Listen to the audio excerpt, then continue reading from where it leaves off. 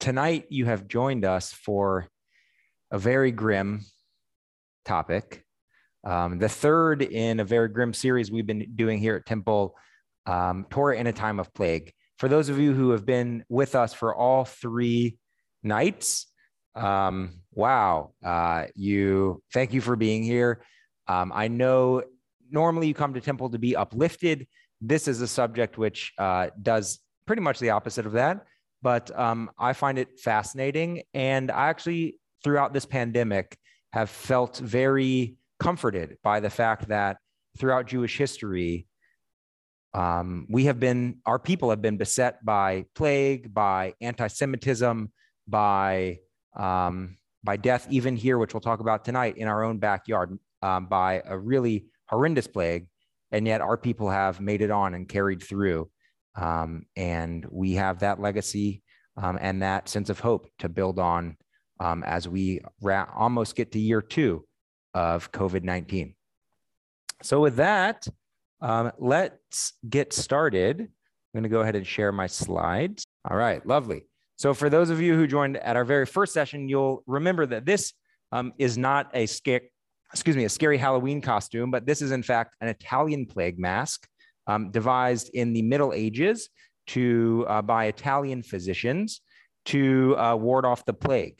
Not in a superstitious way, but this long beak that looks like a bird's beak, is in fact a leather mask that's hollow inside and was filled with all types of herbs and other plants. And they actually thought it was an efficacious way of kind of filtering out whatever virus or bacteria, not that they had those words back then, was causing the plague. And as we talked about in our first session together, that it's actually fascinating that in Jewish history, in the Bible, but also later in Jewish ritual, there's a notion that burning herbs or incense is actually an effective way of ridding an area of plague. And the Italians carried on that tradition. Not that it served them so well. So tonight we have the grim topic of yellow fever here in our backyard in Memphis. When we think about how many people have died in this country in the past almost 2 years, just this week we hit 800,000 people, which of course is a horrific toll. And those of you here and watching at home who have lost loved ones to this terrible plague, we know this is a devastating pandemic.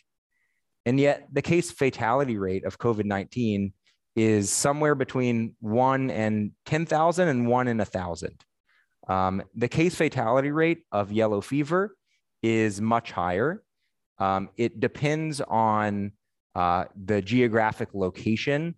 We'll get into more of that in a minute, but here, in the plagues that we're going to talk about tonight from the 1870s, the case fatality rate was between 30 and 50%, depending on which statistics you look at. We don't have perfect data. So the case fatality rate is of the number of people who get it, how many people die. So we think COVID is horrible, and of course it is, but imagine a disease, a plague, in which a third to half of the people who got it died. So as you can see from these grim pictures, the first one, actually, the one on the top left of your screen, if you look, that is actually a poor soul from Angola just a few years ago who was stricken by yellow fever. And you can actually see where yellow fever gets its name. You might not be able to see on this screen, but if you're watching at home, you can see that the whites of his eyes are actually not white at all. They're completely yellow. And so the yellowing of the skin, the jaundice of the skin, but especially the whites of the eyes, is where this disease gets its name. And that's not the only color characteristic of this disease. In fact, the eyes would turn yellow, but the tongue would turn almost totally black, very dark red or black. And as you can see from the bottom left picture, that gentleman, this is a rendering of the plague in the Americas. On the far left, the gentleman is not feeling well. The second one, because it also causes hemorrhaging, you can see that it's he has a bloody nose. The third, blood all over, and he's close to death. Doesn't look good. So horrible course of the disease, which is why it has a lot of nicknames in addition to yellow fever, one of which is Yellow Jack. And as you can see, getting Yellow Jack, it has the Grim Reaper knocking at the door. I say that matter-of-factly, even with a hint of a joking air, because it's hard to talk about such a terrible, terrible plague without a bit of levity, because it's just such a horrible topic. I want to give, before we get into the actual origin of the plague here, I want to give you a brief description of what this plague looked like in a newly infected person. This is, by the way, I'll give you the provenance of this in a moment. He says, it began with a seemingly harmless mosquito bite. 3 to 6 days later, the victim ran a fever of 102 to 104 degrees. The pulse became rapid, but later slowed. The face was flushed, the eyes sunken, the tongue ringed and red and furred at the center. Soon the nausea, vomiting, and constipation began. The skin took on a yellow tinge and the vomit darkened. The smell was unmistakable. Many patients died within a week, the latest victims of the yellow fever. So we have a quite horrible plague, but how did it get here in Memphis? I want to recommend, and this is actually the way that I first heard about yellow fever, although growing up here in Memphis, I'd always known that it had happened. I knew we have a section of our cemetery that has many yellow fever victims, many people who died from yellow fever. Their remains, or at least their tombstones, we're not totally sure. I talked with Russ Campbell about this, our cemetery cemeterian, and he is unsure if we have the remains, all the remains, perhaps some of the remains, but we certainly have the tombstones that were reinterred from our old cemetery on Bass to our new cemetery, which isn't so new anymore. It's over 100 years old, but that we still have to this day. So, but recently I rediscovered or learned quite a bit more about this plague from a book called The American Plague by Molly Caldwell Crosby, who writes about the history of this plague in Memphis, a little bit about New Orleans, which is where it came from. I'll come to that in a minute. But also, which I found fascinating, about how they found the cure to this plague. But before they found a cure, they actually didn't even know where it came from. There was germ theory was a newly emerging field. So they thought maybe it came from filth or from, filth. We'll talk in just a minute about how Memphis was a very filthy place in the 1860s and 1870s. But in fact, Walter Reed, who we now know as the namesake of Walter Reed Military Hospital outside of DC, he actually was an Army doctor who was sent on behalf of the US government to Cuba to find the provenance of this disease. I'm not going to get into all of it. It's a wonderful book that talks about it. But he, along with his team, with a local scientist named Charles Finlay, discovered that it actually was from mosquitoes, the Aedes aegypti mosquito, in fact, and that it wasn't transmitted person to person through the air like COVID-19, but in fact, a mosquito would bite an infected person, or in fact, they believe it came from a primate that was infected originally somewhere in Africa. We'll get to that in one moment. And then because the mosquito carried the blood that it sucked out of one person and then bit another, that transmission of blood carrying the virus is what transmitted from person to person. So totally different vector than we're used to right now with COVID-19. But you can imagine, those of you who've lived through a Memphis summer, this was a very ripe place for this plague to fester or to thrive. So how did the plague get here in the first place? I'm just going to change the slide because I'm sorry that I made you look at that for so long. Like I said just a moment ago, doctors and scientists believe that the plague, you know what, while I am not referencing the slide, I will just talk. So this plague originated in Africa. People believe in primates, and in fact, infected people in Africa for many, many hundreds of years before coming to America. People think that the African populations were not devastated the way that they were in America because it had been around for so many years that they developed an immunity to the disease.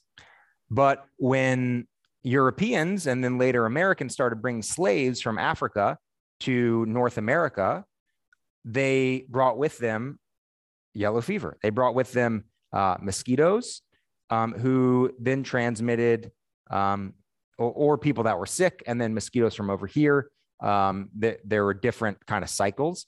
But as slaves were brought to America, to New Orleans or to the Caribbean, and then infected people who later on went to New Orleans, that was the primary way that yellow fever got to America. We know that New Orleans is just one riverboat ride up the or down the Mississippi from us.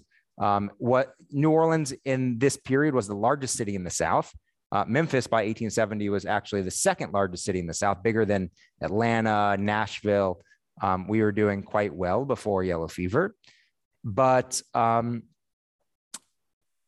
it caused outbreaks in the 1850s, not just in the South, but later in Philadelphia. But I want to focus on the one in a little bit. We'll talk about New Orleans, but mainly here in Memphis. So I'm going to share my screen once more.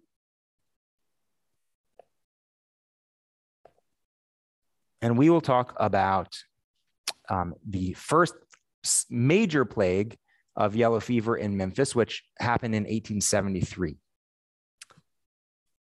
So we know most of what we know, especially about the impact on the Jewish community of yellow fever, from a gentleman named A.E. Franklin, spelled F-R-A-N-K-L-A-N-D, as you can see on the slide, who was a past president of Temple Israel, at that time called B'nai Israel, or Children of Israel.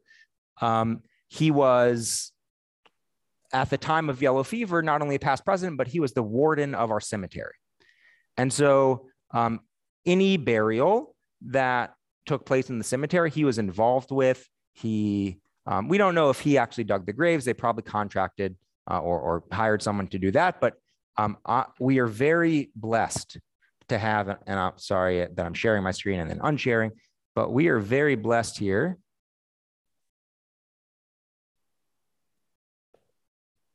to have the original cemetery register from this time period. It's actually quite heavy. I'm going to lift it up for you so you can see. And those of you who are here in person, you can actually come take a look after class. You can come up a little closer. This is the original cemetery register from that period. And you can see in A.E. Franklin's own hand, he actually had marvelous handwriting, the entries for essentially every person that died while he was warden. Unfortunately, which I'll show you in a moment, during this plague, the amount of people, the frequency with which people were dying far exceeded the normal rate. And why don't we go ahead and take a quick look at that. So I'm going to take you all the way here. So if you can see, this is a picture I took just earlier today of this register. But you can see that all of these deaths occurred 1873, October 1st, October 5th, October 7th, October 8th. Within a couple weeks span, this entire page was filled up. And you can see her on the right. This is the disease at this point, which is actually just a fascinating piece of history. people didn't die so much of old age. So what we might say is cause of death today, they didn't call it that. Why? Because they figured most everybody would die of one disease or another. And if you look at disease, every last one of these people is yellow fever. I'll actually show you a couple of things that I want to highlight on this one. You can see that this is it says remarks on the top right. You can see here, remarks on the top right. You can see that all of these were conducted. This is the officiant of the funeral. All of these were conducted by Reverend Dr. Rabbi Samfield, whom we'll talk about in just a moment. A couple were conducted by Franklin, and a couple were conducted or officiated by the assistant warden of the cemetery. I want to highlight one other thing, which is very common to this pandemic, which is, epidemic, not pandemic, which is that very oftentimes one person in the family would get it, they would die, and then within a week, many, many other family members would die as well. So you can see that, see if I can see right here, this person, I only have this page, is the son of Louis Meyer and Mrs. Jacob Meyer. So both the wife of Jacob Meyer and their son passed away within just a couple of days of each other. And this was totally the norm. It's hard to believe. Thinking about our lives today, we're so far removed from tragedy on that scale that it's almost unfathomable. But imagine for a second your wife, your kids, your parents all dying within days of one another, you not knowing if you're going to be next.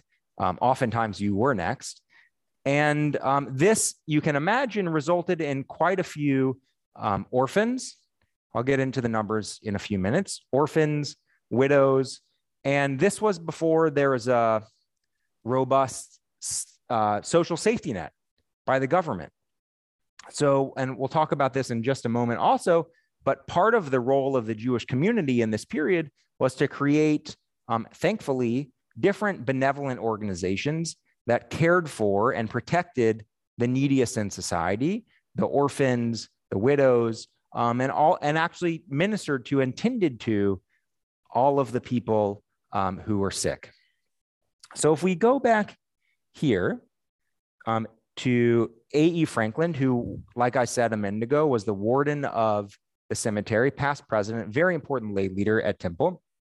The reason we know so much about the Jewish history is because he wrote both for a biography and a history, but also as a report to B'nai B'rith, who played a huge role in raising money from Jewish communities from all over the country to send help both to Memphis and to New Orleans for this epidemic. He wrote as a report to them this very detailed history of what happened during the 1873 pandemic. And you can, I actually did not read much of it because, and I can pull you up a PDF. Actually, I'll go ahead and do that. Pull you up a PDF. You can see that, in fact, it's not the easiest thing to read. So I must, while I'm bringing up the screen, I must share my gratitude, immense gratitude, to the American Jewish Archives in Cincinnati that is affiliated with my rabbinical school here, Union College. They have many of these documents, the originals, and also the personal history and personal files, in addition to this, this book or this report of A.E. Franklin. And so they scanned this whole book, this whole report, and you can see that it would be very nice. It would be very nice if the archives would hire an intern to figure out what the heck all of this says and type it up in Microsoft Word, because to my eye, it's very difficult to read, even though his handwriting is so lovely. But thankfully, we have a report on this report from a contemporary scholar named Alan M. Kraut. And I want to read you a little bit of what Alan Kraut has to say about somebody who was a true hero, who ministered. Not only did he write in the forums, but as you'll learn in a moment, he was front and center, not only burying people, but tending to the living as well. So let's see what Kraut says. But before we see how great he was, Kraut starts this article near the beginning of the article and says that because of its prominence as a commercial hub, Memphis had a significant Jewish community numbering 2,100 before the Civil War. During the war, the city's Jews were loyal to the Confederacy. One fiercely loyal partisan was A.E. Franklin, a partner in a firm of auctioneers and commission merchants dealing in real estate, quote, Negroes, merchandise, furniture, groceries in city and country. And Franklin later wrote, it was quite natural that we sided with the section with the side that was our home. But I think it is important to say, we're going to talk tonight about him as really a hero, really as a miracle worker who put himself at risk and put his life on the line to help people who were in the worst place, spiritually, physically imaginable, and that he was also a Confederate. And that's something that is part of his legacy and part of who he was.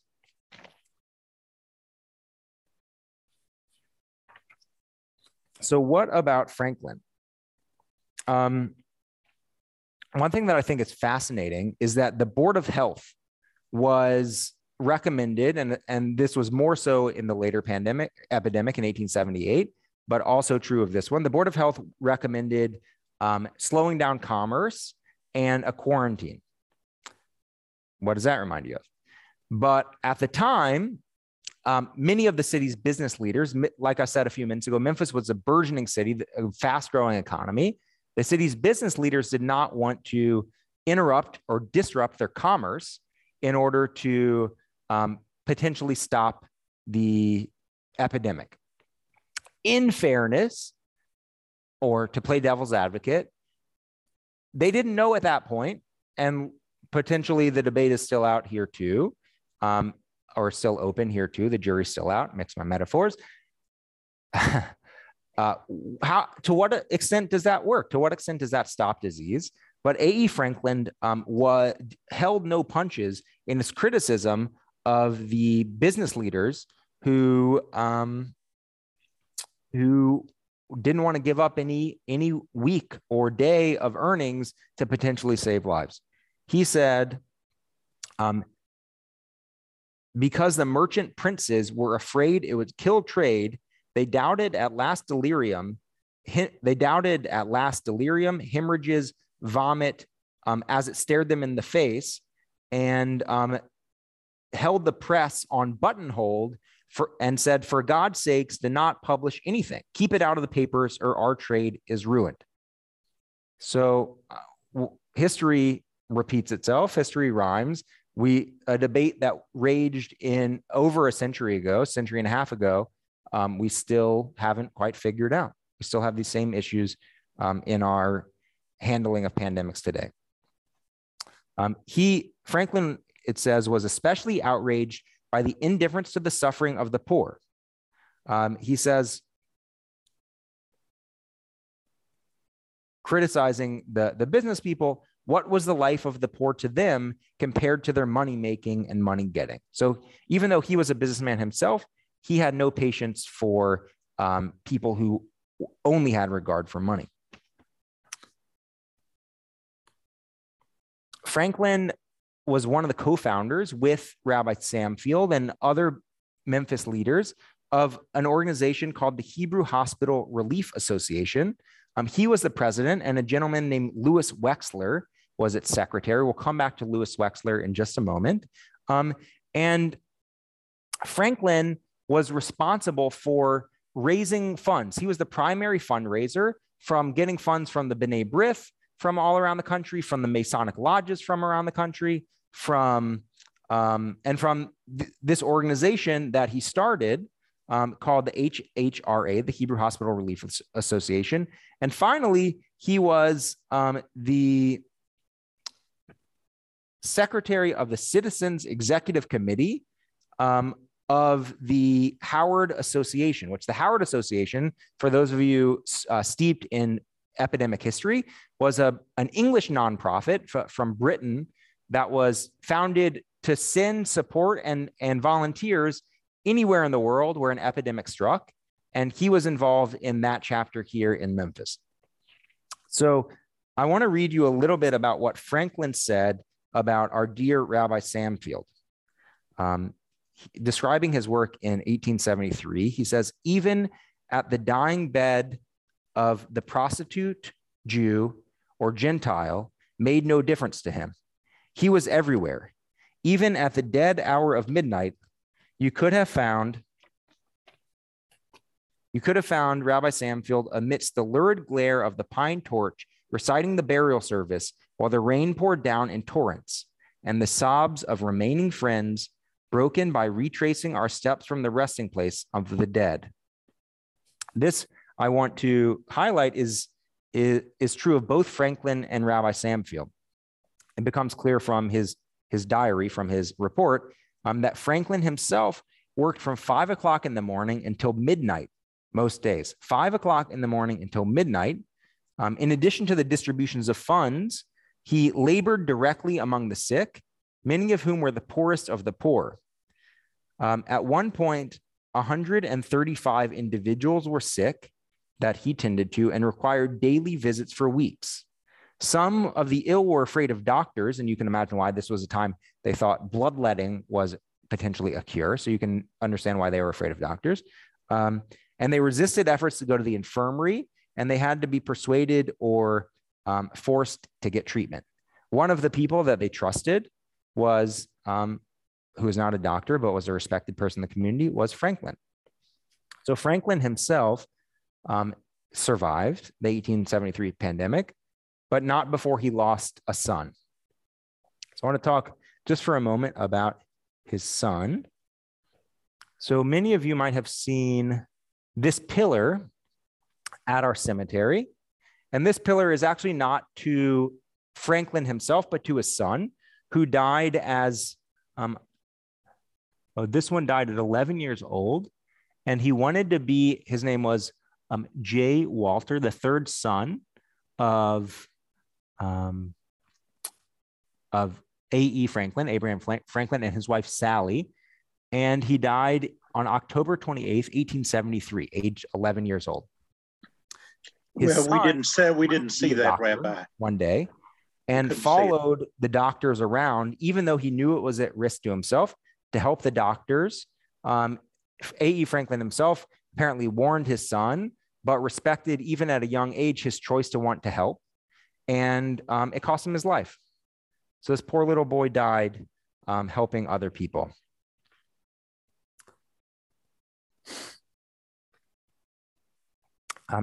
One other point I want to just touch on before we move on from Franklin, which he's totally intertwined in the story, so we'll come back and forth to him.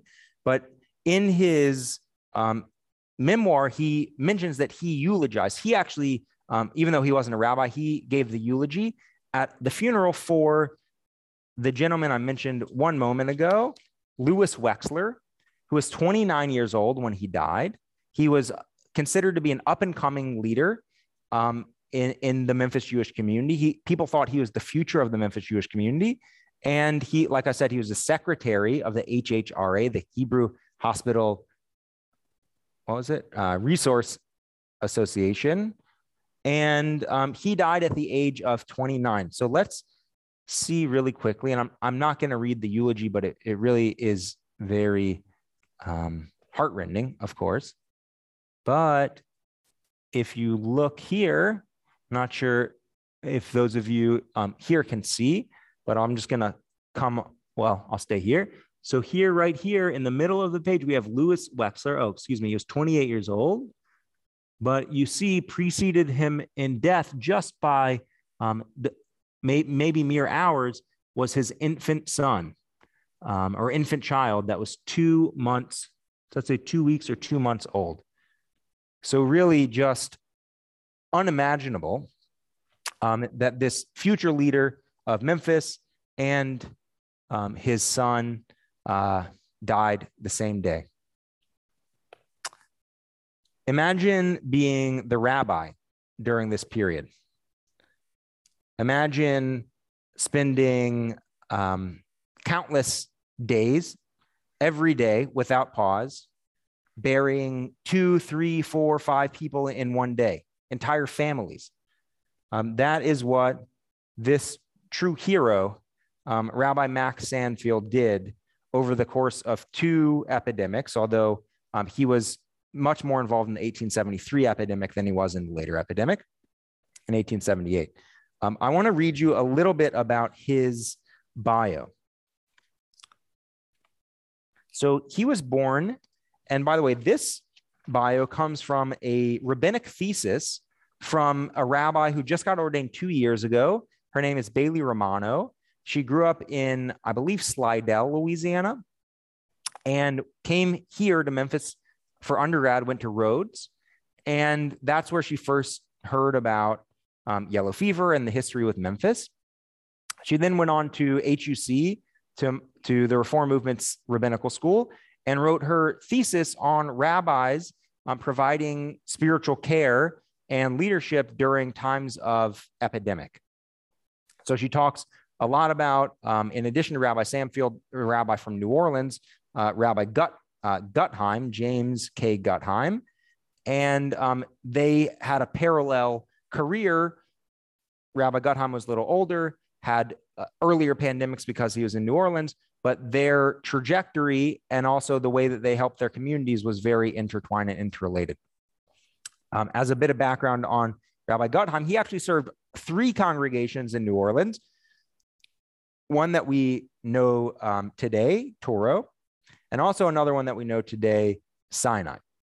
The other one was called, I think, Children of the Diaspora, or I'll have to check. But he actually served 3 synagogues, 1 Orthodox, or maybe 2. One, it's kind of unclear what it was at that point. And then Toro was Reform. So Rabbi Sandfield, though, on the other hand, was born in Bavaria in Germany in 1844. And his dad was a rabbi, but never practiced, and instead was a public school teacher. He immigrated, Sandfield, our Rabbi Sandfield, immigrated to the United States in 1867. And he then, it's unclear where he received rabbinic ordination. But soon after, there is a thought that he definitely studied rabbinics in Germany, but it's unclear where exactly he got ordination. But in 1867, he moved to the US and became the rabbi in Shreveport, Louisiana. So not far down from us and also from New Orleans. But he, at a very young age, became the head rabbi of Temple Israel. He was 1871, he became Temple's new rabbi, and he was born in 44. So what does that make him? 27. Thank you for the quick math. 27. So kind of hard to imagine that 27-year-old being the senior rabbi, but those were different times. When he arrived in Memphis, and this is the last thing I want to say about his bio, the Jews in the city were very divided among religious lines or cross religious lines, Reform, Orthodox, etc. But as soon as he came, within 1 year, the membership of Temple Israel or Children of Israel doubled, more than doubled. And they originally only hired him for 1 year because he was so young and they were so unsure of his potential. He ended up serving for over 40 years. He actually might be our longest tenured rabbi, senior rabbi. I'd have to check, but I think he might be. So what happened with Rabbi Sandfield during the 1873 epidemic? Well, let me read you one account actually, let's read this account from, this was published after his death in, I believe this was the American Israelite, which was the main American Jewish newspaper at the time. And the text is obviously very small. You can see on the right side of our screen, that is his tombstone here buried in the Temple Israel Cemetery in Memphis. Let's zoom in on that and see what that says. During the terrible yellow fever scourges of 1873 and 1878, when Memphis was being depopulated by disease and hundreds were fleeing to other cities with their families, Dr. Samfield stood by his post. His faithfulness and courage and big-hearted humanity were proven during these epidemics in this city. His devotion to the sick and destitute, his constant services to the dead and dying, regardless of creed, sex, or race, with the most sublime forgetfulness of self, place him in the phalanx of the never-to-be-forgotten heroes of the dreadful scourges with which the city has been afflicted. Besides ministering to the sick, to the destitute, and the dying at the risk of his life, he officiated at the last sad rites in the little Jewish cemetery on Bass Avenue. That's our original temple cemetery. And many a long day and night he remained at the burial ground from one sunrise to another. And many burial was held by torchlight. Can you imagine? He and A.E. Franklin and whoever else was helping them buried people in the middle of the night by torchlight, offering words of comfort to the families, and often burying people in such haste that their graves were unmarked because more people were dying and dying every day. And they just didn't have the time. But he made sure, to the best of his abilities, that each person was buried with dignity and honor and was remembered by their loved ones. This eulogy of his continues. The Memphis Appeal, in an issue of the summer of 1873, makes this mention of the rabbi's unselfish sacrifice. The epidemic for which the past 3 weeks has been raging in our midst has been noticeably felt among the Israelites of our city. Many of their families have been visited by the scourge, and their sorrow is great. Last evening, a most solemn scene was witnessed at their burial ground on Bass Avenue. It was the occasion of the burial of 3 of their faith citizens of our happy city, Mr. A. Joel, his son, and Simon Loeb. All these had died of the yellow fever yesterday morning, but it being the Jewish Sabbath, they were not interred until the night after the ending of their Sabbath. 2 pine torches lit up the scene, and by the faint light of a lantern, Rabbi Samfield, in a most feeling and solemn manner, read the burial service. It was a sight never to be forgotten. The prayers of the noble rabbi, who has, during all the sickness, notably and faithfully performed the duties of his office, not alone to those of his faith, but in the hut of the lowly, in the infected district, has he daily given consolation to all, regardless of their creed. And he's met a heartfelt response in the breast of those present. I'm not going to read this whole thing, but one thing that was really quite special about Rabbi Samfield is that he tended not only to the Jews, but also to Black people, which was very rare for a white person or a white minister in that time. Also to Christians, which was also quite rare, almost unheard of at that time. But that being said, I want to say that there were a number of Catholic nuns and other priests or Christian leaders who came to Memphis from outside the city, out of the goodness of their heart and out of a sense of religious devotion, and cared for people of all faith backgrounds. So I want to make clear he wasn't unique in that, but it was certainly rare for him to have tended all of those people. And it was, I'm quoting from this article, it was during these terrible days in Memphis that Dr. Samfield was designated as the little man with a big heart. So during this time, Dr. Samfield, or he went by Dr. Samfield in those days, but Rabbi Samfield had 7 children, 4 sons and 3 daughters.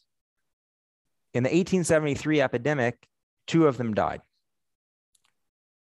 he and his wife went on to adopt 2 orphans after the epidemic, to care for, just 2 of the many, many dozens of orphans left alone after this scourge. I want to share with you a couple of other here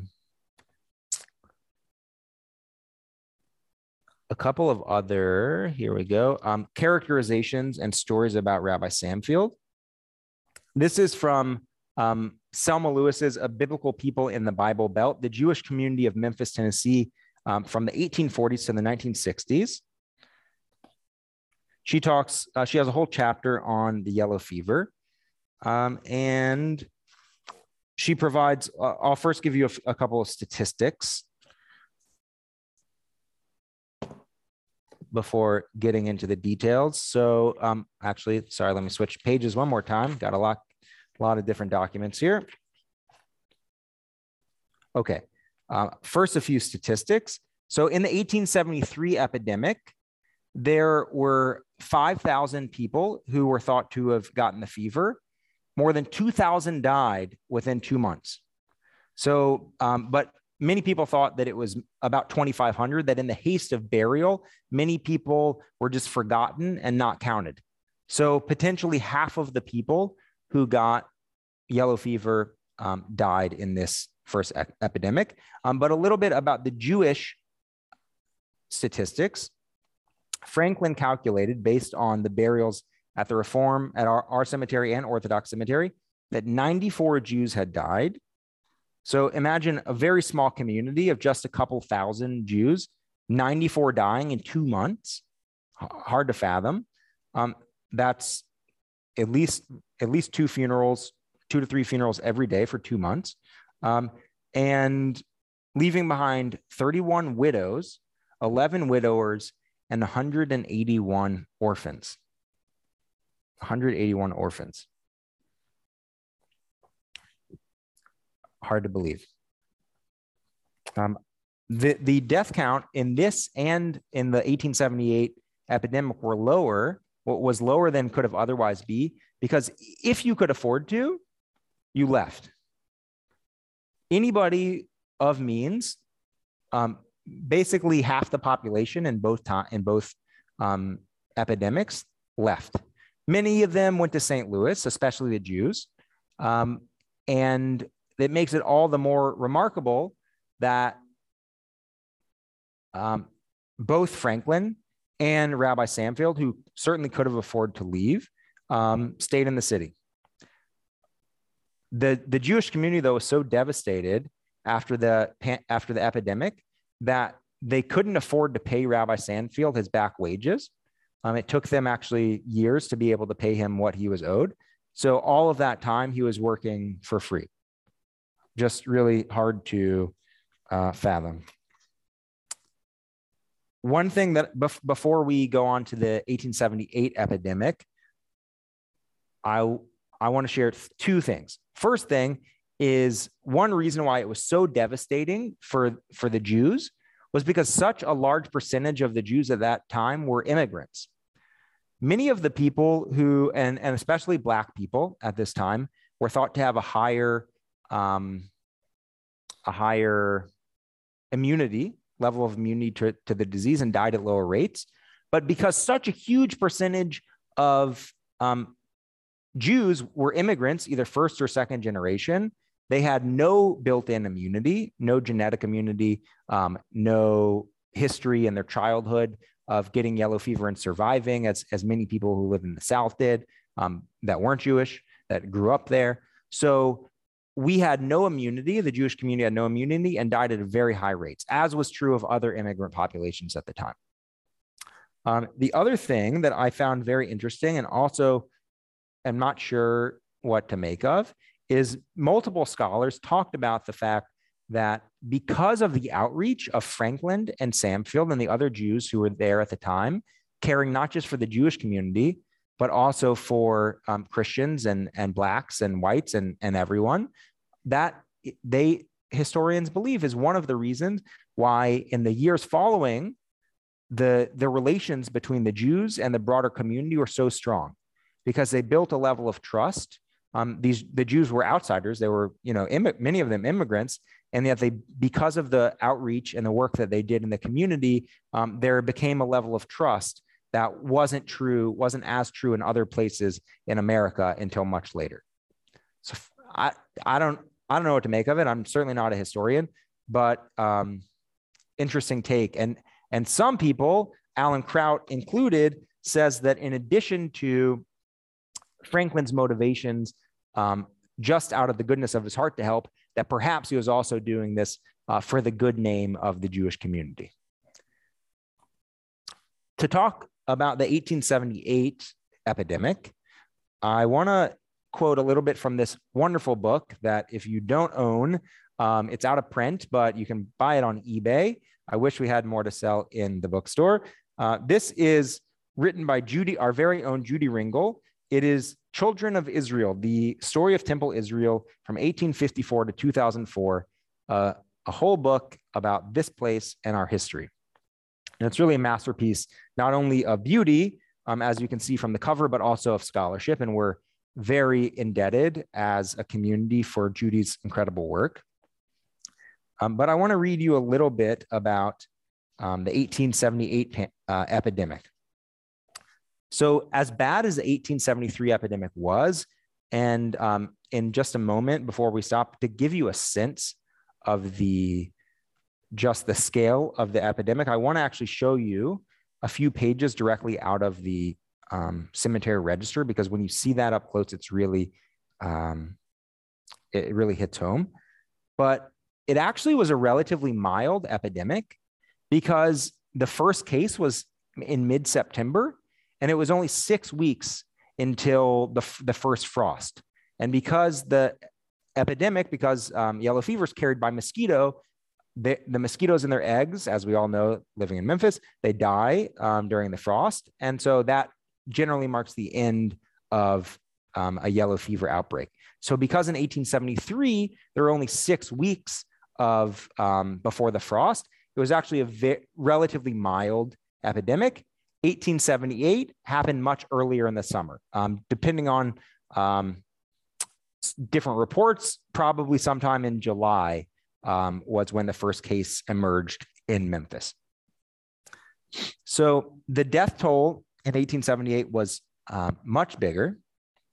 Half of the city evacuated, left within a week. Within 1 week, the first week of hearing that yellow fever is back, just 5 years after the first epidemic, half the city left. They remembered what it was like. Of the people who remained, it's thought that 85% of them contracted it, and that 5,150 people died. So of the 20,000 citizens who stayed, 85% got yellow fever, they think, and a quarter of those people died. Really, really grim statistics.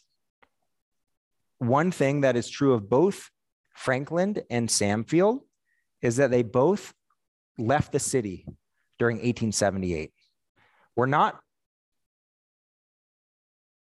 positive where Rabbi Samfield was. Maybe he spent some time here, but we know that he was gone for a conference of the National Jewish Organizations. He was actually on the board of governors at Hebrew Union College. He was the vice president and the president of the Southern Conference of Rabbis.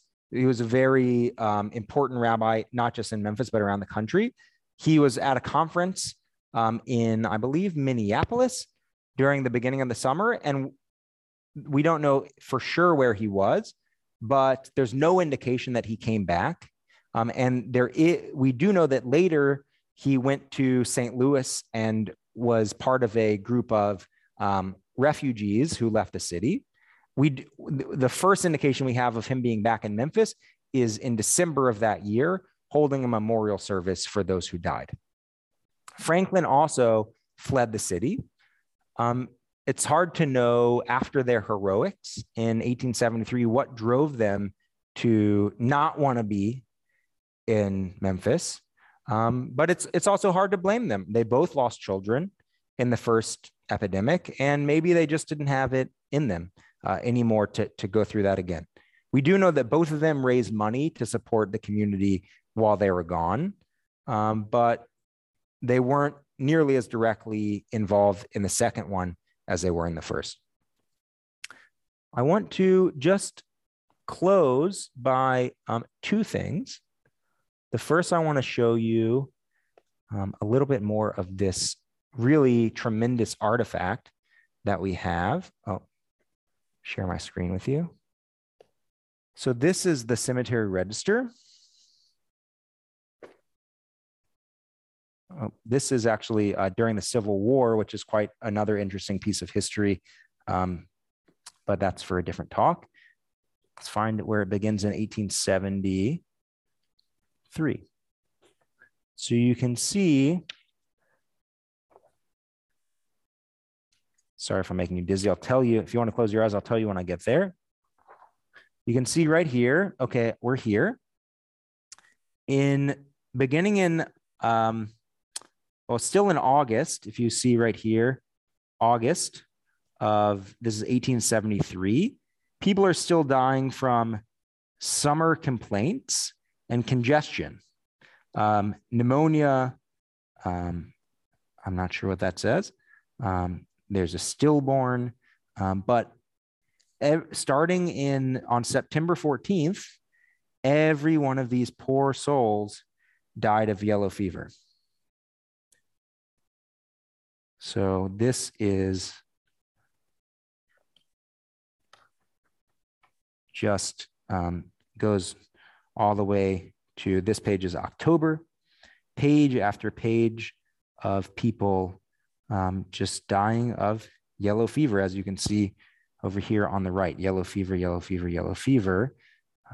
People aged from, this is, as we saw before, Louis Wexler's child, to here's Louis Wexler himself, 2 weeks old. I can see that here, all the way to 65, people of all ages. This disease did not discriminate nearly as much as COVID.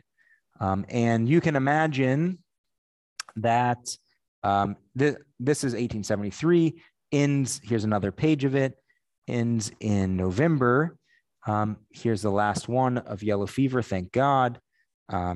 So just like that, when the frost came, November 2nd, Sunday, November 2nd, Louis Meyer, 19 years old, from Poland.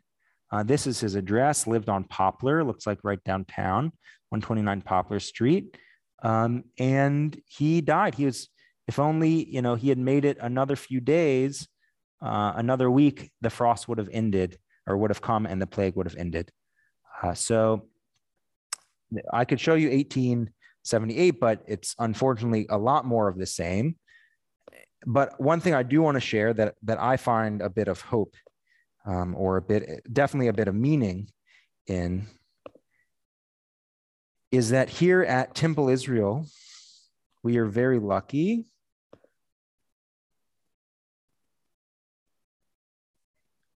to have as not only this sad artifact, but this artifact. This is Rabbi Samfield's desk. Put my computer down. This is Rabbi Samfield's desk, given to him by the confirmation class of 1876. So kids that saw his heroism in the 1873 epidemic, kids that were his children of this congregation, saw what he did for their community and gifted him this desk in 1876. And I found it very special and very meaningful that all of my preparation for this class tonight, I did sitting at his desk, which we still have upstairs in the rabbinic study at Temple Israel. And after so many years, it's the pain and the darkness that he went through is unfathomable to us. But as a rabbi who is lucky enough to be in his pulpit, I find it just incredibly meaningful to try to do one fraction of the good work that he did, and hopefully in better times to carry on his wonderful and really sacred legacy. So thank you all for being here. I'm happy to stay on for a few minutes for any questions or comments that you have. Thank you so much for being here. May this next year ahead be the end of this plague. May we know none of the terror, none of the horror as in days past. I wish everyone a very happy new year, and take care. Thank you. Thank you so much. Hi, Rabbi Dreyfus. Yes. I see that there's a participant by the name of Judy Ringel. Is she the author of the book Children of Israel? Judy Ringel, if you are on, which thank you for, it's such a kavod, such an honor to have you here. Yes, that is this Judy Ringel, who did such tremendous scholarship. Thank you so much, Judy. Nice, thank you. Hi, Ms. Ringel. Yes, hi, I'm here. I'm Gregory Miles, and I purchased a copy of the book and would like to meet you in person, if I may, if you would, and have you to autograph my copy. So it would be my honor. How nice. Okay. All right. Thank you. You can find me through the temple. They know how to reach me. Okay. Thank you so much. Thank you. Yeah, Gregory, I'm happy. If you want to be in touch with me, I'm happy to make that happen. Okay. Yes, and I purchased a copy of it. It was on eBay. They do have copies, and I got it for $16.49. Oh, so. A bargain. That is a bargain, and Judy, you don't get any of those royalties. Would be nice. It would be nice if she could get the money. No. But I would love to meet you in person and have you to autograph the book for me, please. Fine, I'd love to. Thank you so much. Thank you. Any other thoughts, questions, things on your mind? Hey, Jeff. Yes, Linda. This is absolutely so fascinating. I took several pages of notes. I mean, most of us did not know anything about this history. We knew that these epidemics were here, but we didn't know some of these details, and especially related to our temple and our Jewish people. And that was really fascinating. And then the other thing I was noticing on that register, where most everything everyone had passed away by the yellow fever, but it said congestion, and I put this in the chat, but it said congestion. A number of the people said it said congestion. Now, I don't know this to be true, but it could have meant congestive heart failure, which is what we call heart failure these days, but through many years it was congestive heart failure. And that might account for some people who are a little bit older. That's a great. I don't know that. I don't know that for a fact, but I've worked in the medical career for years, and that's very possible what that meant versus you feeling a cold coming on. Thank you. Linda. Yes. Okay, this is Greg again. Yes. Having taught history, high school history, I just would like to say that your statement, that is true. When you, a lot of times when you see the word congestion, it meant congestion heart failure at that time. Okay, thank you. You're welcome. Judy, were you about to say something? Well, there are a number of things I could add. One of them was that, interestingly, I grew up in a suburb of Cleveland, Ohio. There was, when I was growing up, a Jewish orphanage called Belfair. And I found out when I was researching the information about the yellow fever, that after that, Rabbi Samfield was an officer or a trustee of Belfair, what was a Jewish orphanage in those days, in Cleveland, and another one in New Orleans. And the reason was that he sent Jewish orphans children in Memphis who were orphaned because of yellow fever. He sent some of them to the Jewish orphanage in Cleveland and some to the Jewish orphanage in New Orleans.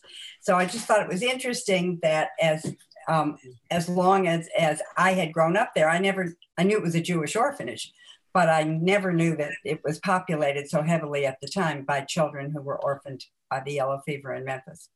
So it was just a little interesting tidbit. And the other thing I wanted to mention was that I was so moved by was reading an excerpt of I included in the book an excerpt from Rabbi Samfield's first sermon in Memphis, where he said, if I can find it, hold on just a minute.